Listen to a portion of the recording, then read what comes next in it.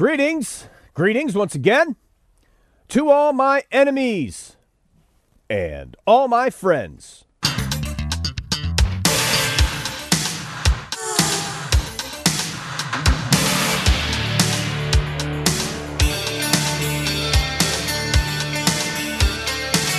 That's right, it is the Weekly Worldview, and I'm your host, Doug McBurney. Welcome back. It is the show where we don't take calls, we don't tolerate sponsors, but we just try to help.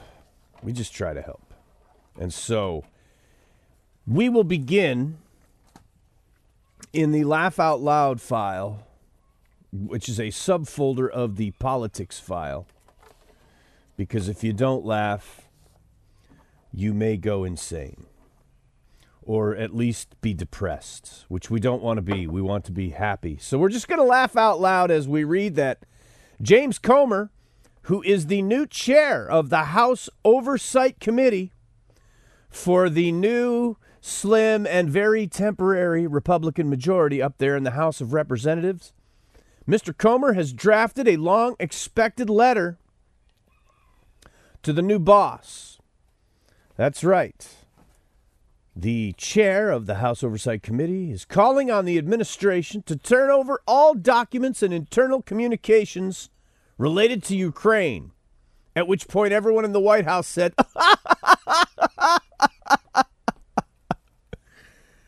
So that's actually laughing out loud. That's not the LOL. That was actual audio of White House officials when Mr. Comer's letter crossed their desk.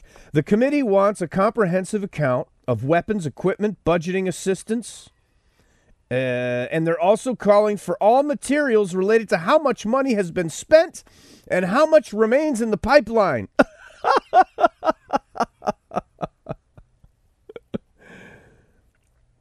They also call on the administration to disclose benchmarks for success. The letter was addressed to Secretary of State Anthony Blinken, Secretary of Defense Lloyd Austin, and Samantha Powers, who I believe was the one on tape going,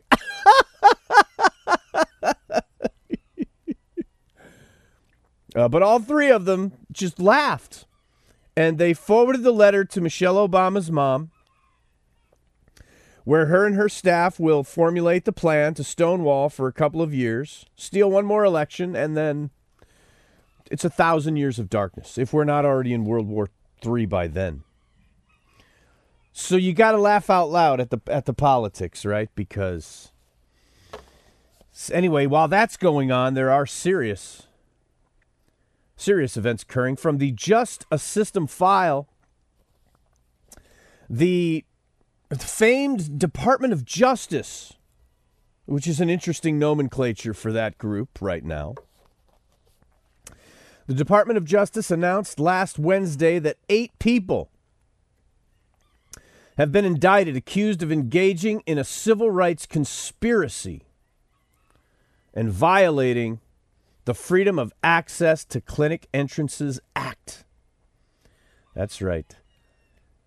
Who are these sinister enemies of civil rights?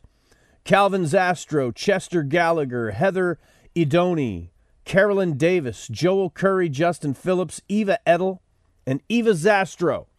That's right, they blockaded an abortion clinic in 2020 in Sterling Heights, Michigan.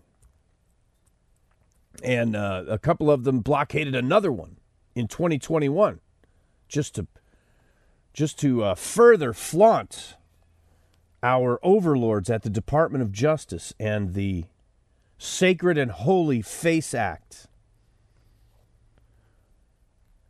So anyway, I have actually been on the front lines with Calvin Zastro, as he goes by here, and Chester Gallagher. I've actually been out there with both of those guys. I haven't had the honor of meeting or working with the others, but if we have a chance to conspire in the future, I would be open to that. If they would condescend to allow me to conspire with them, I will. In the meantime, I will simply conspire in their defense. Hopefully there's a place where we can go to provide funds for the defense of the 8. If so, I will link to it. Now, Eva Edel, by the way, who has been indicted for engaging in a civil rights conspiracy, she survived Soviet death camps after World War II. You know, after the death camps of the Nazis were bombed into the Stone Age and torn to the ground, the Soviet Union kept them alive for another 30 years. For at least another 30 years, if not longer, in the Soviet Union. Eva Edel survived Soviet death camps, barely escaping with her life from first the Nazis during World War II and then the Soviets. She immigrated to America, where she began to take up the cause of the next great civil rights event in her lifetime, which was to defend the unborn. And so these 8 defendants, they want the FACE Act to be litigated, and they want it to be defeated in court. That's one of the reasons they did this. But the main reason they did it, and I haven't even asked because I don't have to, the main reason they did it, they blockaded this clinic on that morning in August of 2020. The main reason was they mostly wanted to stop women from entering that particular death pit that particular morning. That was why they did it. And then the litigation is just a side effect. Meanwhile, from there, we go into the personhood file, where attorney William M. Morris has filed a petition for a writ of habeas corpus on behalf of the unborn child of Natalia Harrell there in Florida. This is a defense attorney filing a petition, a writ of habeas corpus on behalf of an unborn child. The filing argues that the fetus is, quote, a person under the Florida Constitution and the United States Constitution, and therefore has the right to due process, and that the fetus is being improperly detained because the fetus happens to be inside another person. Harrell, the mom, in this case, was 6 weeks pregnant when she was arrested in connection with the death of Gladys Yvette Borsella. She's being held without bail on murder charges, while inside of her exists another person. And so her lawyer, this is the level of contempt for pregnancy and for the unborn that's been bred into the justice system and a culture of death for 50 years. That a lawyer would file this as if I don't even know as if. I'm not even sure what the words are. But let me just remind everyone, before we started legally murdering children in America, before we started doing that, there were policies in place to facilitate pregnancy while a woman was in jail awaiting trial. We had policies to facilitate the healthy and successful culmination of a pregnancy for a woman who was in jail. But regardless, the child is now a political football in an absurd game among fools. And this lawyer is allowed to file this, and certain people on the right think this is somehow some sort of victory that could lead to personhood, to the recognition of the personhood of the unborn child to stop them from being killed. But we should all be over that by now. I mean, if you're still naive enough to believe that, there are personhood cases and precedents all over the country going back the whole time, the whole 50 years. And the murder of the innocent children hasn't stopped. The murder of the innocent children won't stop until the people no longer desire to kill their children, or until they're too scared of the punishment. That's the only time it'll stop. It won't stop by writs of anything, or legal decisions, or precedents, or minutia in some decision somewhere in some state. That's not how it's going to end. It's going to either end by love or by force. And we appreciate the 8 in the Michigan case being on the front lines. And we repudiate and revile as despicable attorney William M. Norris, for his smart aleck. Anyway, I guess I'll just move into the faux news file. FEAUX faux news. Los Angeles District Attorney George Gascon has suspended an attorney in his office who was prosecuted, who prosecuted the 26-year-old transgendered child molester that we've reported on here on the show. I'm not going to say his name. But DNA evidence linked this creep, who is a dude, who is a convicted child molester, to a cold case murder. A cold case murder.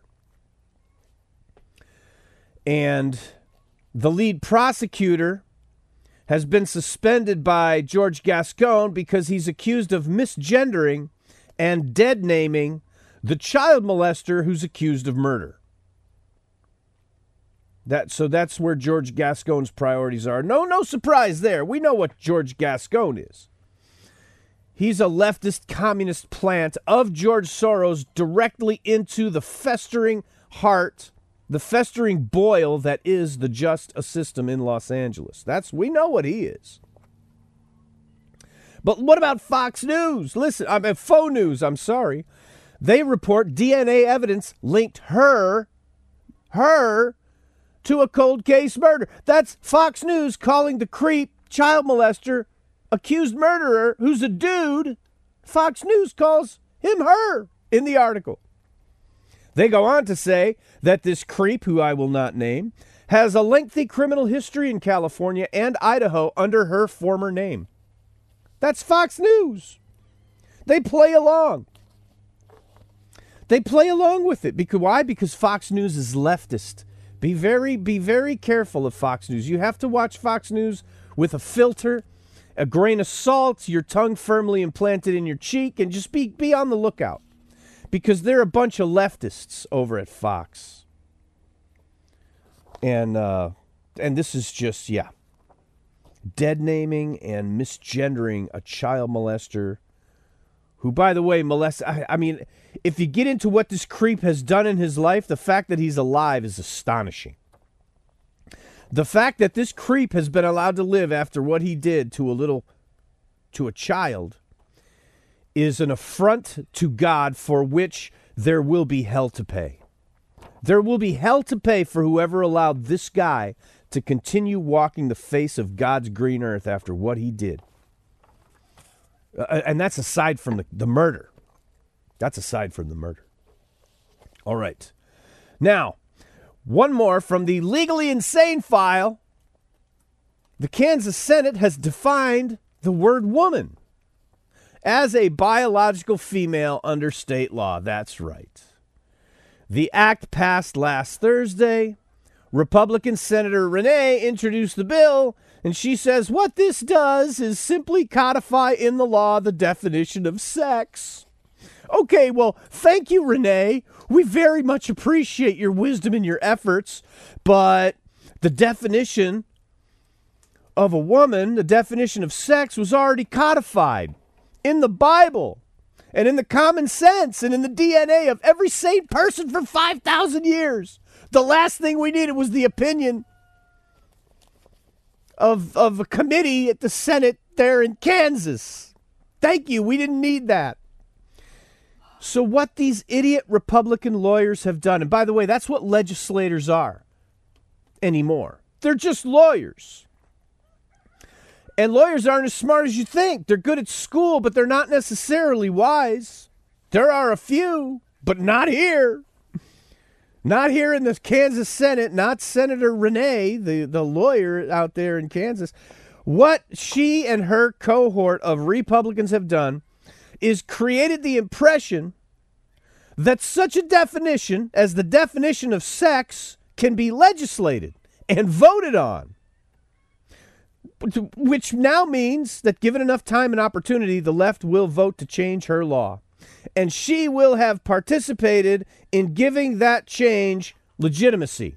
Because any of us ever allowed this to even become a subject of legitimate discussion we will, to whatever degree we all participated in that, we will all be responsible for the downfall and the fact that a generation forgets what sex is. Every minute counts when you play both sides of the law. These dangerous days. 9 lives to win anything at all. A lot of folks have blown away. Wow. We'll call it love or call it murder. This ain't the crime of the century. Wow. Don't aim that thing at me. It's the Weekly Worldview. I'm your host, Doug McBurney. And we go from criminally insane, which that's just criminally insane.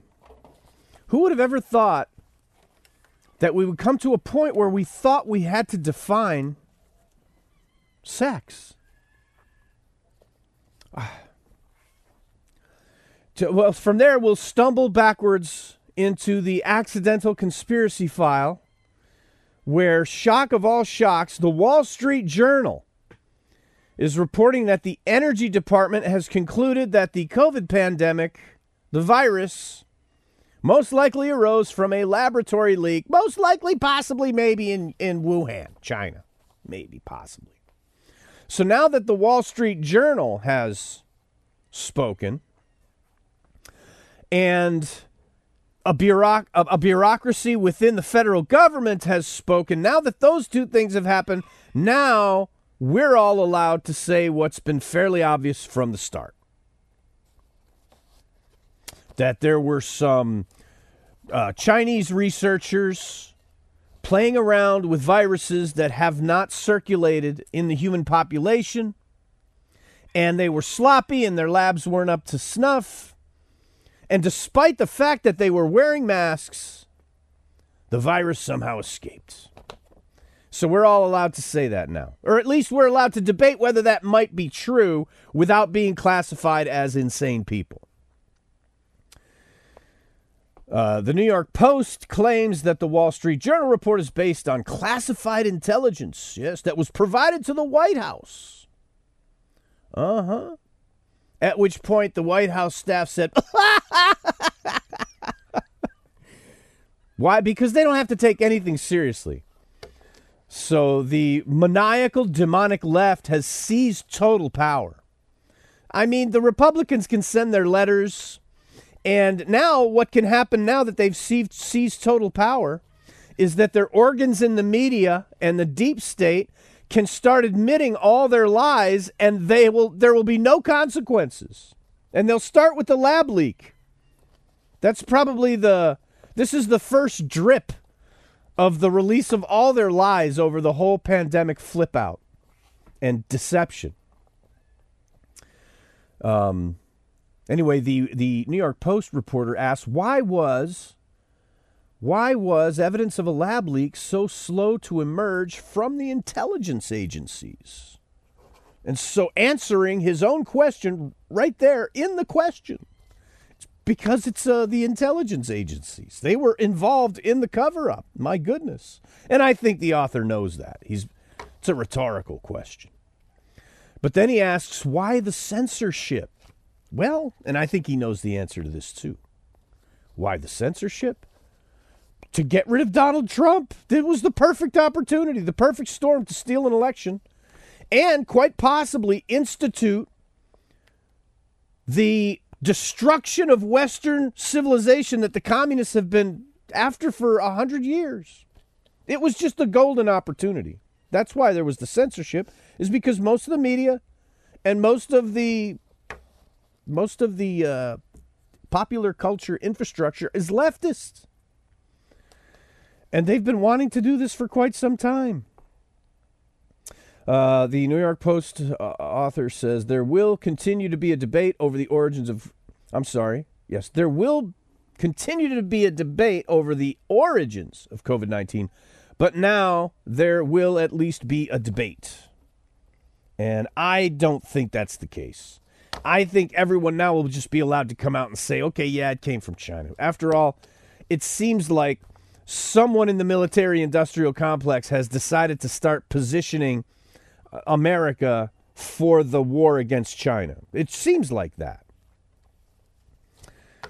And so I called for a war on China at least 25 years ago, back when we probably could have taken them out fairly easily, because they were a dictatorial, communist, atheist, murderous state that had no right to exist and hold all those people hostage in China. That's what I called for. But now that we've allowed them to grow so strong, well, I've always said we're gonna go to war with China eventually. It's going to happen. So, and now it seems like it's going to happen on China's terms, since they're actually in charge. Anyway, but back to the COVID and the lab leak and the fact that it's been fairly obvious even to people on the left for quite some time. It's even been whispered by certain people. Well, eventually, everything the people did, the people who didn't freak out and bow to the lockdowns and the mandates, everything they did will be proven for the most part to have been accurate. Because, you know, it's like I said before, there were things we all knew before this. There were. It's just that very few people chose to remember them during the cultural event of our lifetime. The defining incident of mass hysteria, perhaps in human history to date. Very few people chose to remember what we all knew. All right, like one thing we all knew was that literally, unless we all locked ourselves in our houses and never left, that's the only way you could protect yourself from an aerosol respiratory virus, and even then it might get you. So we all knew that. But, what am I going to do? Anyway. Okay, so from there, which was an accidental conspiracy, here, let's talk about an actual conspiracy that's occurring. From the zombie apocalypse file, a skin-rotting drug commonly known as Tranq is making its way across America. Tranq is the street name for xylazine, which is an animal tranquilizer. And so what's happening is now heroin and fentanyl are being cut with xylazine. Well, somebody knows what it is. Whoever started this and started selling this out on the streets, they know it's animal tranquilizer. That's how it got its name, Tranq. So this is a conspiracy. Okay? People have conspired to introduce an animal tranquilizer into the street drug economy. And they're cutting heroin and fentanyl with this stuff. Tranq users experience raw wounds that erupt on their skin at the site of injection. That skin then dies and begins to rot. And all the surrounding skin rots, and then an infection starts, sometimes leading to the amputation of limbs. I said the amputation of limbs, which, by the way, that happens to heroin addicts too. People who inject drugs, right? But this happens to be turbo necrosis. Turbo necrosis. Yeah, that's what this is. Some former addicts have spoken to reporters about seeing people continue to inject the drug into their stumps after amputation. After amputation. And so you would say, well, that person is addicted. That person is so addicted to that drug that even after you had to chop off their arm, they will still inject the drug into the stump. So I just want to address this notion of addiction for just a moment, because we, as children of God, enlightened by the gospel, right? The believers, those of us who know Jesus Christ in the Bible and actually have the answers to a world gone insane and teetering on the precipice of the greatest mass murder suicide in history. Those of us who have the answers, We should not allow the secular world to define our problems. And the problem, addiction is a psychological construct designed to give some credibility to the fact that you simply will not overcome your propensity to satisfy your lusts instead of walking in the Spirit. That's what addiction is. It's a failure to overcome your own appetites and your own lusts. And it's the habitual practice of that indulgence of the lusts of the flesh that appears to the secular world to be an addiction, for which they have pills that they prescribe to one another for their addictions, to get over their addictions. They have 12-step programs to help them deal with their addictions because they don't know what sin is. See, now we know what sin is. What's the solution to sin? Well, cut it out. Stop. Well, and by the way, you can indulge the lusts of the flesh habitually and often enough to where some physical dependency emerges. Yes, and there is some physical dependency upon various drugs and substances out there.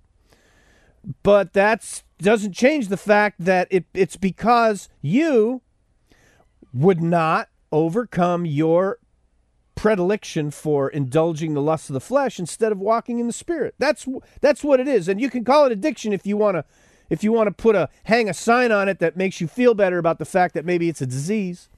But that's not what it is. It's just sin. And sin isn't really anything mystical or mysterious. And we as believers should be confident in the fact that the Lord has told us that there is no temptation that overcomes us except that what is common to man. You're not that special.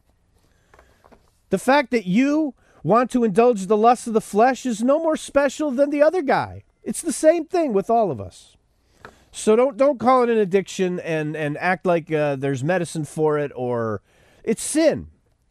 And the answer to sin is the Spirit. That's all. And the Spirit, by the Spirit, we can overcome the lusts of the flesh, and only by the Spirit, by the way. On our own, we're fairly helpless against it. Especially those of us who were corrupted in our youth before we could even comprehend the consequences of that corruption. We were corrupted. And so, in that sense, if you want to use another secular nomenclature, we're all disabled.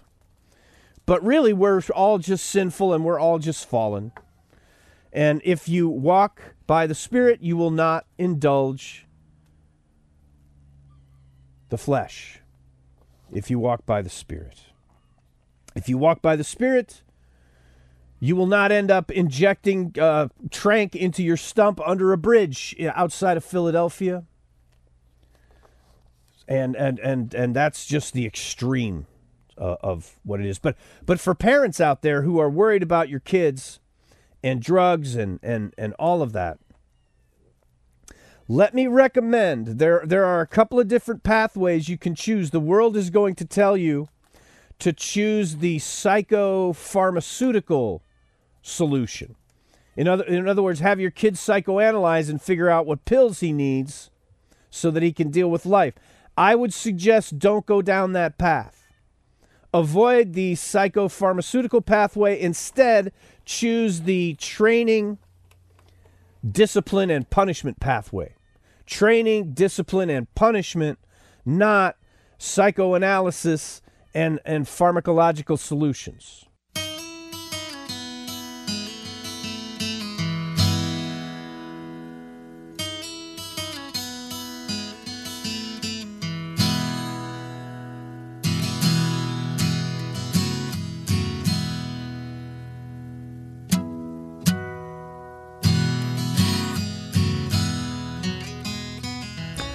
It's the Weekly Worldview, and I'm your host, Doug McBurney.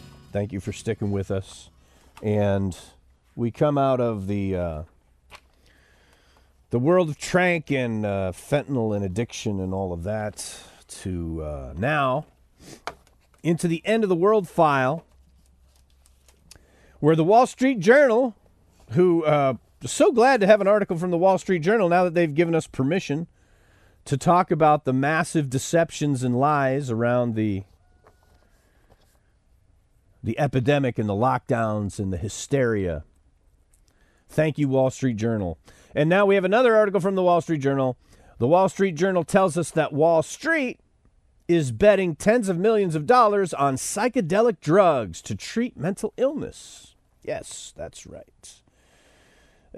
Basically, we have corporations raising money to investigate the therapeutic applications of psychedelic drugs like LSD and psilocybin and I believe it's mescaline, dimethamphetamine, ecstasy, other drugs, right?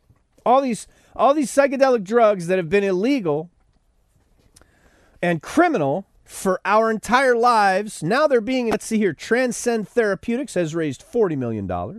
Their 29-year-old CEO, Blake, says, we're going to save the world.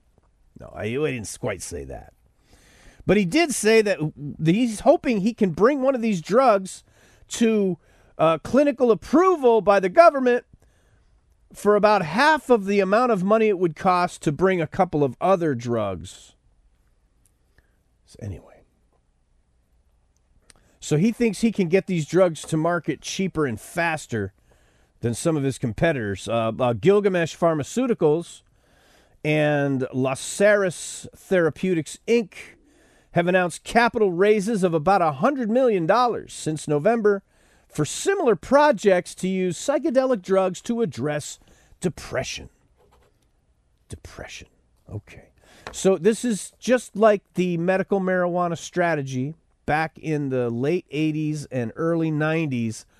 What we do, guys, is we start off telling people, hey, this is medicine. That's right. We'll call them dispensaries, right? Like we used to call the drugstore back when. And it'll all be introduced as if it were medicine. And maybe we can even get, in the case of the psychedelics, it could be even better.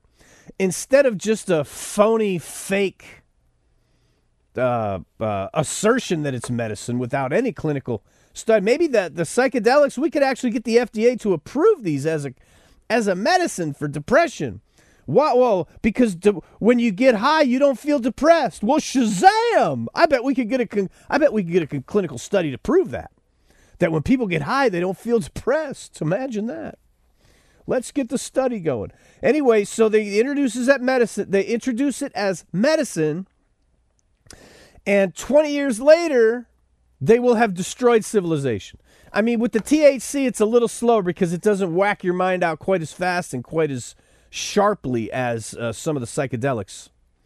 Folks, I have known people who took a psychedelic drug one time and they never came back. Never came back. They were permanently diminished in their mental capacity, in their spiritual capacity, permanently. One of these drugs one time.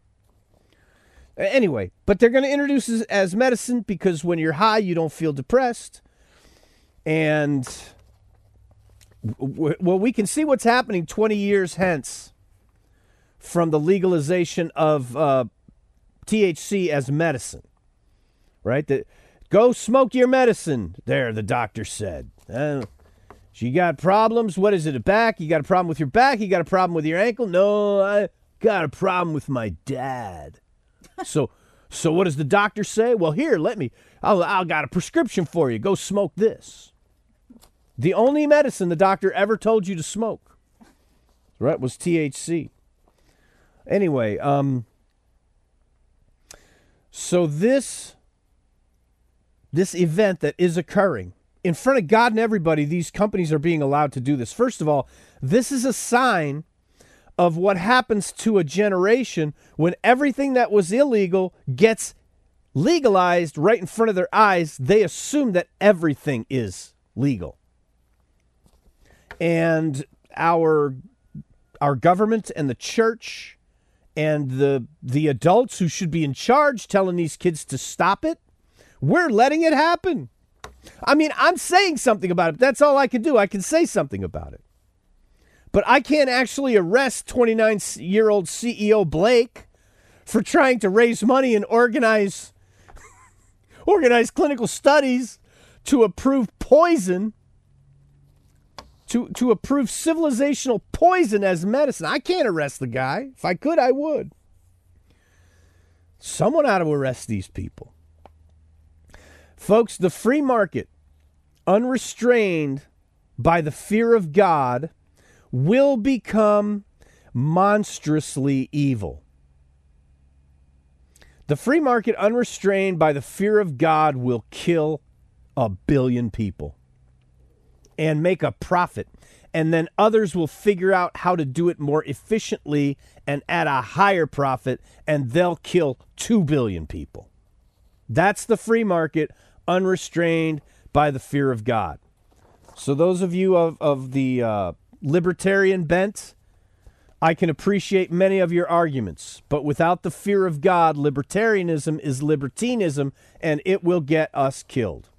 And our children and my children, and I care more about my children than I care about your supposed liberty to get high because you think you're depressed or whatever your problem is, or your desire to make money. I care more about my children than your desire to make money in the free market. And by the way, I care more about your children, too, than I care for your alleged liberties. I mean, there was something else we all understood before, too. Before we started legalizing everything that was criminal, we all understood what liberty was. It's a Christian concept. Liberty is a Christian concept. It comes to us, the entire Western world, from the Apostle Paul, who told us to have liberty in Christ. So what does that mean? That means you have liberty in doing all of the things, the good things that Christ would do. Outside of that, all the bad things that people do, no, you don't get liberty to do that. And we all understood what liberty was. But no longer. And the generation that's going to raise the money to do the clinical studies to approve LSD and are the same ones who approve the amphetamines that all the kids are on now. It's terrifying. It's terrifying. It's no wonder that the end of the world in the Bible, they talk about the pharmakia and the drugs. Everyone's going to be on drugs. What does it take to get the world to commit a mass murder-suicide? Everyone's got to be on drugs. So that's happening right in front of our faces. And then on top of that, we have Eastern Europe. On top of that, that's all you have to say. We have Eastern Europe. From the war file, Hungarian Prime Minister Viktor Orban gave a speech this past week, his State of the State address.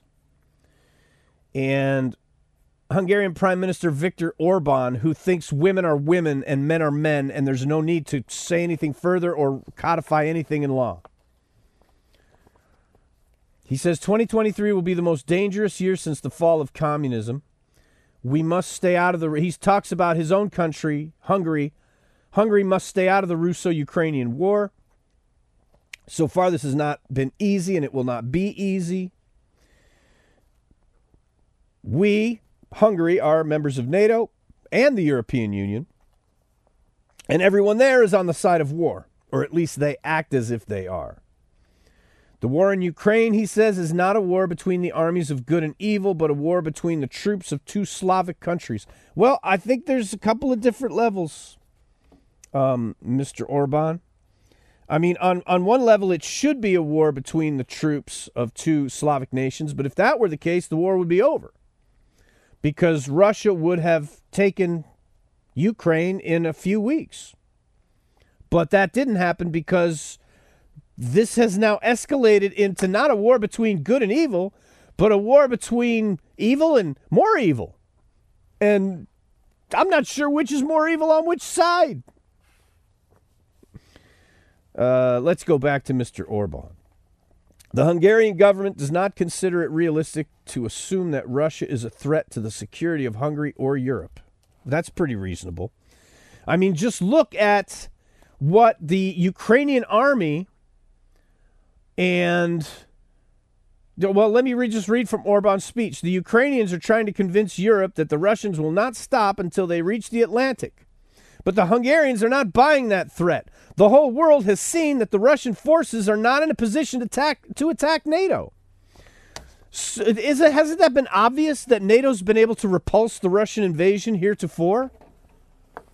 With the help of a relatively small ragtag force of Ukrainians that are basically held together by a few criminal gangs? So really, Russia's going to conquer the world? Please, give me a break. That's as believable today as my dad used to tell me back in the 80s that the idea that the Soviet Union was somehow a threat to conquer America was ludicrous. They can barely get a functioning hospital together or a cafeteria, for crying out. They can barely build a car that'll run. They're going to conquer the world? Please. Anyway, there was someone making an awful lot of money during the Cold War on that whole myth of Soviet domination of the world, or at least of America. The Soviets could have dominated the world, because the world outside of America, I've been around. It's fairly pathetic. I mean, when you leave America and you see what the rest of the world is like, you basically want to get back to America fairly quickly. It's not that impressive out there. But anyway, the military-industrial complex that was making all that money from the Cold War, and then through these last wars with the terrorists and the threat that the Islamists are going to conquer the world. So now this is their next cash cow, I guess. Not that China wasn't going to have to be dealt with at some point. But we could have maybe had the Russians on our side. It's possible. But now that doesn't look very likely. Anyway, Viktor Orban, Prime Minister of Hungary, goes on to say, peace will come when the Americans and the Russians negotiate with each other. Wow. Now, the Americans claim they're not even involved. We're just helping with some bullets and some money and some bandages and some beans. This is politically, hey, our hands are clean. Well, Orban just says the Americans and the Russians need to negotiate. So he calls it like it is because it's fairly obvious what's going on. Orban says that American-Russian negotiations will inevitably happen, but the later it happens, the higher the price we will all pay. And so, Mr. Orban, I appreciate your optimism, but I do not think that Russian and American negotiations are inevitable. I don't think they're inevitable. In fact, at this point, they don't look likely. And it could be that both sides, because armies tend to fight the last war, and if we end up fighting the last world war again, both sides might assume that the only option for an end to the conflict is total victory. We can stop the world and let off our fools and let them go live with their guns in the sky.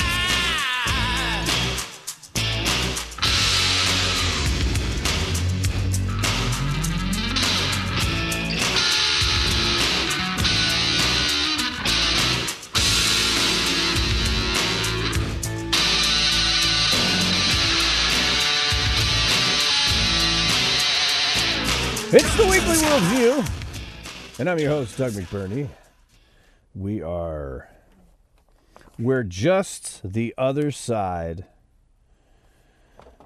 of third and headed for home, and we go into the Culture of Death file, where we have a report from New Orleans where the Bacchus parade was going on. Bacchus is the Roman god of drunkenness and partying, or something like that. So they were having a Bacchus parade because, now the masks are off. A drunken celebration of a pagan god goes on in America on an annual basis because you're just allowed to do that now. And you can call it the Bacchus parade because that's allowed now. There used to be some shame. And you wouldn't say the name of Bacchus parade out in public, but now you can. And one man was killed and 4 others were injured when someone started shooting into the Bacchus parade. A large crowd lined the street enjoying the festivities.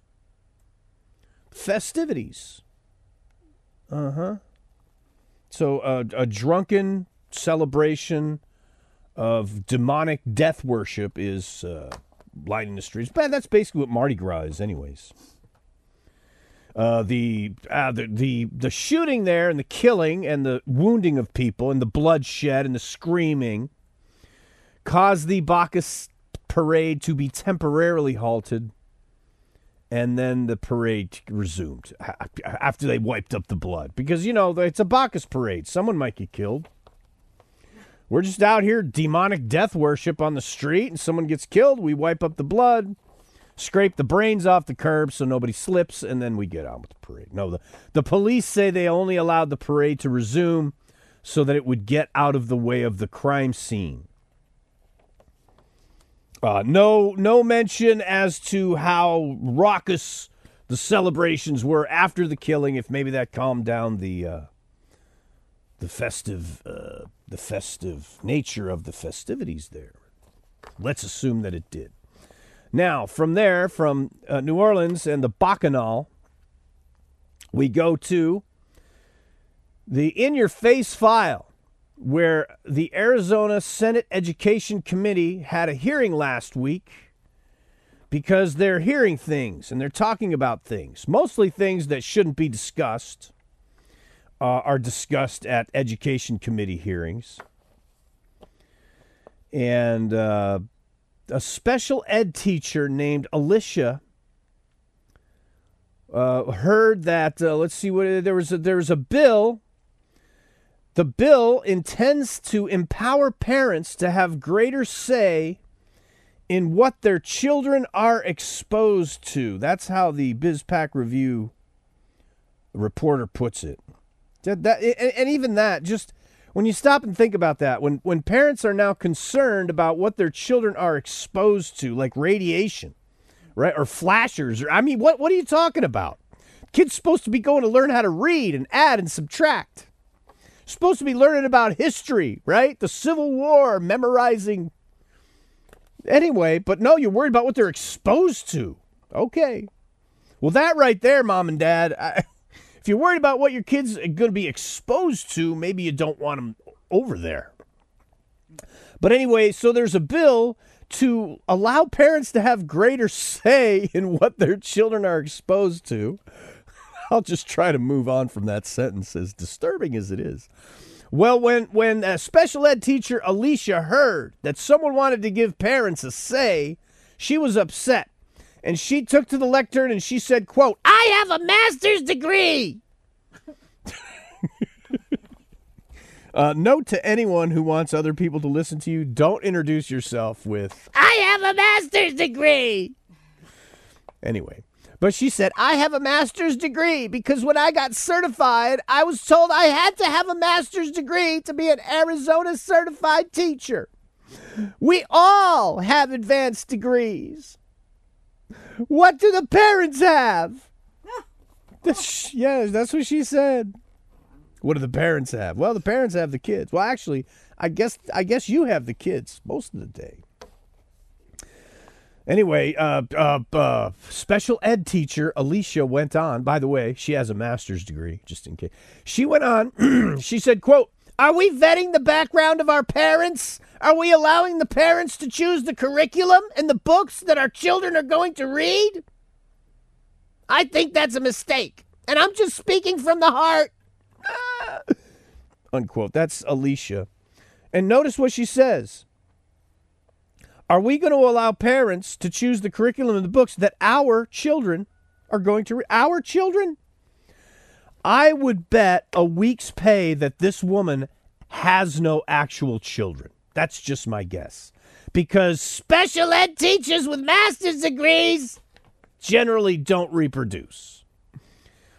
And yet she acts as if your children that you're handing over to her at the public schools, she acts as if they're hers. And why? Well, because you keep handing them over to her. So cut it out. It's a sin. It's a sin to send your kid to the government schools. If you send your kid to the government schools, you're sinning against your child. You're sinning against God. And there will be consequences for that sin in this world and in the next. So cut it out. Okay, so on to the sex crime file where out in Livonia, Michigan, police were flagged down last Sunday afternoon when people asked that they perform a welfare check at a certain residence. When officers entered the residence, they discovered 2 people deceased. The victims, identified as a 22-year-old woman and a 26-year-old man, were both members of the Detroit Police Department. Investigators are now trying to piece together what happened. It looks like a murder-suicide. It looks like a murder-suicide. It just happens to be 2 cops, but this is any 2 young people in their 20s in America, drenched in THC, pornography, race hatred, and pornography. And things go wrong in their life because more than likely somebody was cheating with somebody on somebody. Sexual immorality was involved, and they end up it ends up as a murder-suicide. This is a picture of what's going to happen to this generation if somebody doesn't stand up and say, cut this out. This is a picture of it right here. It's a murder-suicide. Awful. And now the death penalty file. Tyler Boris said that his wife, 26-year-old Alexandria, was loading groceries at Kroger when she got into an argument with a woman she didn't know. The stranger pulled out a gun and shot her in the back and killed her. The couple's children, a 2-year-old and an infant, were in the car when their mom was shot right in front of them. At Kroger, got into an argument in a parking lot over what? Your car bumped my car. What? I mean, it's unclear what led up to the argument, according to authorities. Well, what led up to the murder was a constant stream of pornography, Adderall, THC, and race hatred pumped into the minds of this generation. This, again, could be any 20-somethings, any group of 20-somethings in the country. Things get tense, there's a disagreement, and murder is an option. And for the younger generation, it appears to be an easier chosen option than it ever has been before, and that is terrifying. Because that's how World War III can happen, is when the children want to kill each other. Because one thing we've learned throughout human history is when an awful lot of the children want to kill each other, an awful lot of the older people who want to make money off it will facilitate that to happen. It's tragedy to watch it happening. Now, from the Justice File, we want to end. Do we want to end with some good news? Is this all good? It's not all good news. In fact, this is probably, I should call this the good news, bad news file. I'm not sure. The Justice File. Juan Villanueva was serving a life sentence with the possibility of parole after he raped a 14-year-old child, it says. A child, which it doesn't say a girl, so... Anyway, so a child molester. He's in prison, serving life with the possibility of parole. He was bunking with Ramon Escobar, who was in prison for killing 5 men and murdering his aunt and uncle back in 2018. For some reason, both of these men were still alive and roommates in prison. Escobar, by the way, the murderer, he bludgeoned his victims with bolt cutters and a baseball bat as they lay sleeping on the street. He basically went on a rampage murdering homeless guys. So this is a bad guy, this murderer. This Ramon Escobar, bad guy. Well, now the Kern County coroner there has ruled that the pedophile's untimely death was a homicide at the hands of the psycho killer, Ramon Escobar. So the psycho killer, the murderer, killed the child molester there in prison.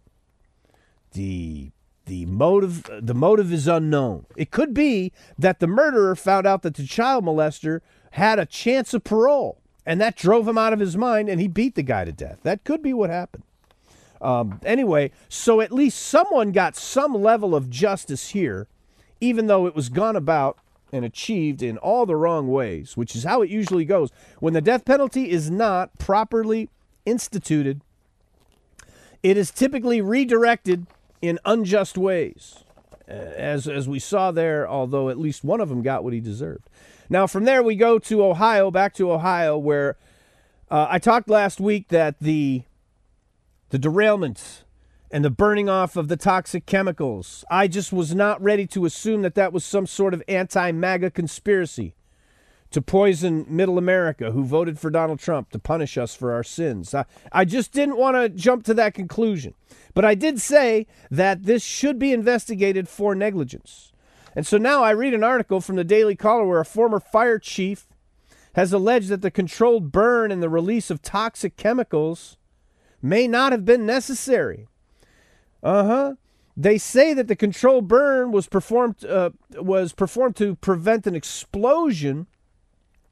But I'll link to this guy's article. He makes a lot of good arguments that just really doesn't hold water. That this idea that there's going to be shrapnel. He said these tanker cars are made to actually explode. If they have to explode, they've taken that into account. They have seams and there's not going to be shrapnel. And he said, how do you know they were going to explode? You don't know that for sure. He says he's not aware of any incident where they've detonated all the cars in a trench and then burned them off like they did in Ohio. He said, yes, there's a possibility of an explosion, but what they did, and a possibility of a release of the toxic gas. But he said what the authorities appear to have done was they took a potential and they made it a for sure. And they actually burned off the... So anyway, I'm not an expert in this area. But it looks like some people did some, at the very least, negligent and stupid and bad things that may get some people killed. And at the worst, maybe criminally negligent. But I'm not ready yet to say that they did it on purpose because they heard that the people in that community had voted for Donald Trump. I'm just not ready to say that. Anyway, this fire chief, and by the way, this guy's an expert in... Let's see, he's with the Mahoning County Hazardous Materials and WMD response team, so he has experience in this area, unlike myself. He calls the controlled burn of the toxic chemicals a laboratory experiment from hell. And so again, this could just be the result of there's simply no more adults in charge who remember all the stuff we used to know before COVID. It's like there's been this collective move across some great abyss into a new dark ages from all the stuff that was common sense before. Like, what do you do with a bunch of toxic chemicals when a train derails? It's as if we've forgotten what to do. Anyway, it's the strangest thing, but, it could be true that, I've always been of the opinion that since about the summer of 2020, that I don't think we're ever going to recover from this. I don't think we come back from this. And so to some degree, I mean, we've survived and we're alive. And we're making a living. We're raising our children. Those of us who walk with the Lord, we're walking with the Lord. But society and civilization in general, it's not coming back the way it was. And it's it will be something that historians will analyze 100 years from now, 1,000 years from now, and it will stand out as a truly remarkable episode in mankind's ability to destroy himself. That's how I think it will be remembered by the historians. Anyway, I'll link to this article about the fire on the train, and you can decide for yourself and see what you think. But we want to end on a, well, I don't want to call it good news, but at least it's not, it's the happiest ending you could have in a situation like this. We go to the Justice File, where around 4 a.m. last Sunday morning, in Avignon, France, the Saint-Jean district of Avignon, to be precise. A Tunisian man in his 30s began following a 57-year-old woman around as she was walking her dog. And she got nervous about it because it's 4 a.m. and there's a guy following her around as she's walking her dog. Well, the young man in his 30s tried to grab her and force himself on her, but the woman fought back. She fought back to the point where she managed to bite off a significant portion of the man's tongue. And then she fled with the tongue. That's right. She kept it. Yep. The woman then went to a local police station where she presented the police with the man's tongue. Needless to say, the man has been connected to his tongue. Through forensic examination, police are pretty sure they've got the right guy due to the missing portion of the tongue. And so hopefully this guy will be prosecuted, and if convicted, he should be put to death, but he's in Avignon, France, and the modern European Union, so instead he'll probably be offered psychedelic medications and possibly a sex change operation to help him deal with his various predilections and addictions. And that's it, folks. That's the Weekly Worldview for this week. Thank you for tuning in. I want to thank my friends at Real Science Radio for helping the world better understand the living God through science. Tune in if you'd like. We'll be back next week, and until then, may the grace of God go with you, and may the peace of Jesus Christ be upon you.